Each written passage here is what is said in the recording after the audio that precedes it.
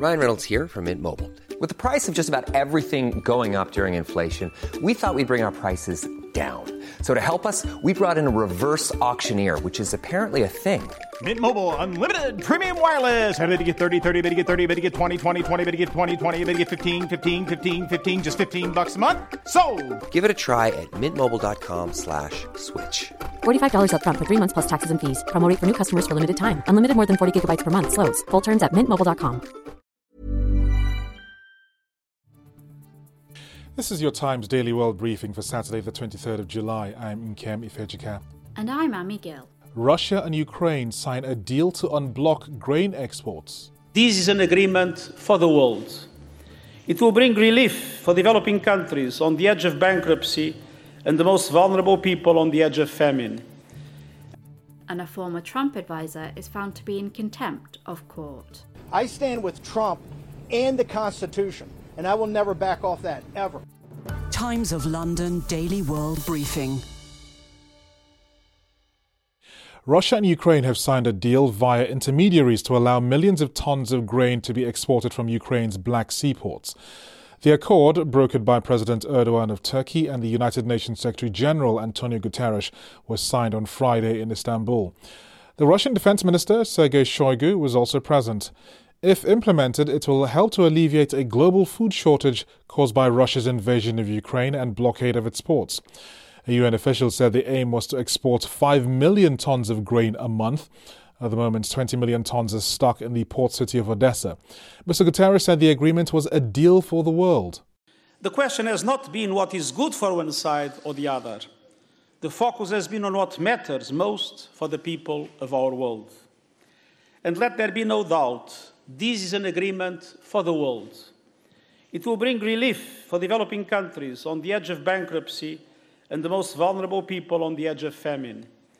And it will help stabilize global food prices, which were already at record levels even before the war, a true nightmare for developing countries. Mr. Guterres also said he hoped the deal would be an example of Ukraine and Russia being able to work towards peace. The beacon of hope on the Black Sea is shining bright today, thanks to the collective efforts of so many. In these trying and turbulent times for the region and our globe, let that beacon guide the way towards easing human suffering and securing peace. The Ukrainian President Volodymyr Zelensky said he didn't trust Russia, but added that it was now up to the UN to make sure the deal worked. He said Ukraine had $10 billion worth of goods to ship. Elizabeth Braw is Senior Fellow at the American Enterprise Institute and columnist for Foreign Policy magazine. She explained on Times Radio how the deal would work. And now that the deal has been signed, the question is whether those shipping companies and their insurers will consider the security provisions in the deal enough for them to be willing to ship the grain. And if they are not willing to ship the grain because they don't consider the Black Sea, the Ukrainian and Russian parts of the Black Sea safe enough, the grain won't be going anywhere. The deal means huge quantities of barley, wheat, oil and other agricultural products that have accumulated in Ukrainian warehouses will finally be exported. Countries in Africa and elsewhere in the developing world to which much of the produce would have been sold in recent months have been struggling to feed their people. The agreement is expected to be accompanied by a guarantee that Western sanctions against Russia will not affect exports of its own grain and fertilizers. Meanwhile, Lithuania says it's lifting a ban on the transportation of sanctioned goods in and out of the Russian exclave of Kaliningrad. The Russian territory is on the Baltic Sea and is connected to the Russian mainland via a rail link through Lithuania. Former advisor to Donald Trump and influential figure of the US right, Steve Bannon, faces up to 2 years in jail after he was found guilty of contempt of court. The 68-year-old refused to comply with a subpoena from the January 6th Congressional Committee, which had ordered him to provide testimony and documents. Speaking to reporters after the verdict, Bannon said he will keep on fighting. I want to start by thanking the jury. We respect their decision today. I really want to thank those hardworking citizens of Washington, D.C. that had to take an entire week off to go through this, so their thanks. We respect their decision. We may have lost a battle here today, but we're not going to lose this war.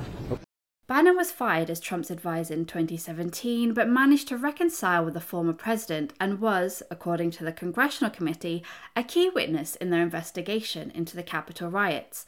Members of the committee, such as House Speaker Nancy Pelosi, were called as witnesses by Bannon, but refused, leading him to call them gutless. I only have one disappointment, and that is the gutless members of that show trial committee. The J6 committee didn't have the guts to come down here and testify in open court.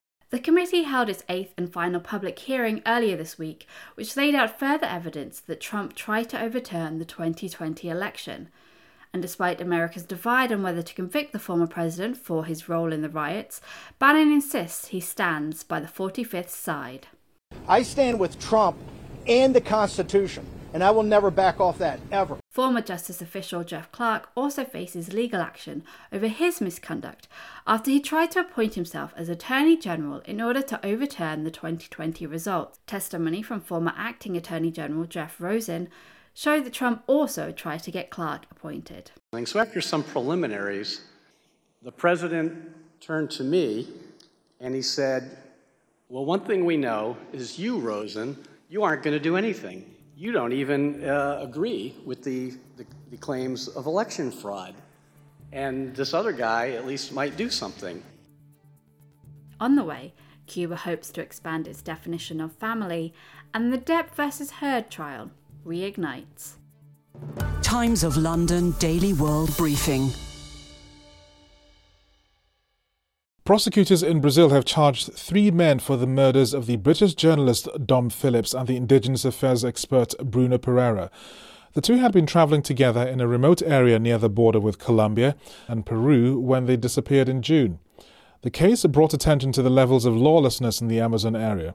The 2 men arrested are said to have confessed to the murders. One of them had previously had a run-in with Bruno Pereira when he was an official at the Federal Agency for Indigenous Affairs. Cuba is one step closer to allowing gay marriage after a sweeping update of its family law, which also opens the door for greater women's rights and increased protections for children and the elderly. Doctor of Historical Sciences Ariel Decal explains the proposed changes. La primera diferencia es que ahora se habla en plural. He says that the law, Family Code, will change to Families Code, plural, meaning that there is a breakdown of the traditional family model created in 1975, which will reflect the interpretation of families that exist in the country today. The new code is still to be put to a referendum vote in September, but after debates and community meetings earlier this year, organisers said 62% of participants expressed their support. This, however, is low by Cuban standards, where policy proposals in other referendums have seen 95% support, and the changes are not without their opposition. As Dr. Decal puts it, with this plurality also comes polarisation. The Times Daily World Briefing. Sport. With some great news now for footballer Sadio Mane, here's John Jackson. Sadio Mane has been named African Footballer of the Year for the 2nd time. The Senegalese attacker finished ahead of former Liverpool teammate Egyptian forward Mohamed Salah and his international teammate Chelsea goalkeeper Edouard Mendy. Mane joined German champions Bayern Munich last month after a successful season, which saw him score the winning penalty for Senegal as they claimed their first Africa Cup of Nations title, and repeated the same feat when they secured World Cup qualification. He was the last winner of the award in 2019. The Confederation of African Football did not hold it over the last 2 years and has now changed to recognising accomplishments over the season rather than the calendar year. Mane is expected to make his competitive debut for his new club side when they take on RB Leipzig in the German Super Cup on July 30th. The Times Daily World Briefing. Entertainment. The defamation trial between Johnny Depp and Amber Heard may have ended weeks ago, but both actors have officially begun appealing against the decisions. On Thursday, Heard gave her formal intent to appeal the verdict that she owed her ex-husband about $10.3 million in damages. The following morning, Depp countered with an appeal of his own. Despite largely winning the case, the Pirates of the Caribbean actor was ordered to pay Heard $2 million, a sum he hopes to claw back.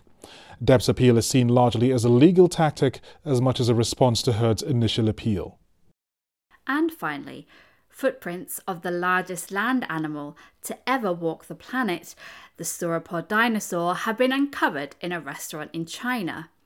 Paleontologists found stone pits with 2 footprints of the herbivore after a diner spotted special dents in the ground. The footprints, which are yet to be peer-reviewed, are believed to be about 100 million years old. Other fossils have been unearthed in the same Chinese province, and researchers say this latest find builds a picture of how dinosaurs lived in the region. And that's your Times Daily World Briefing for Saturday, the 23rd of July.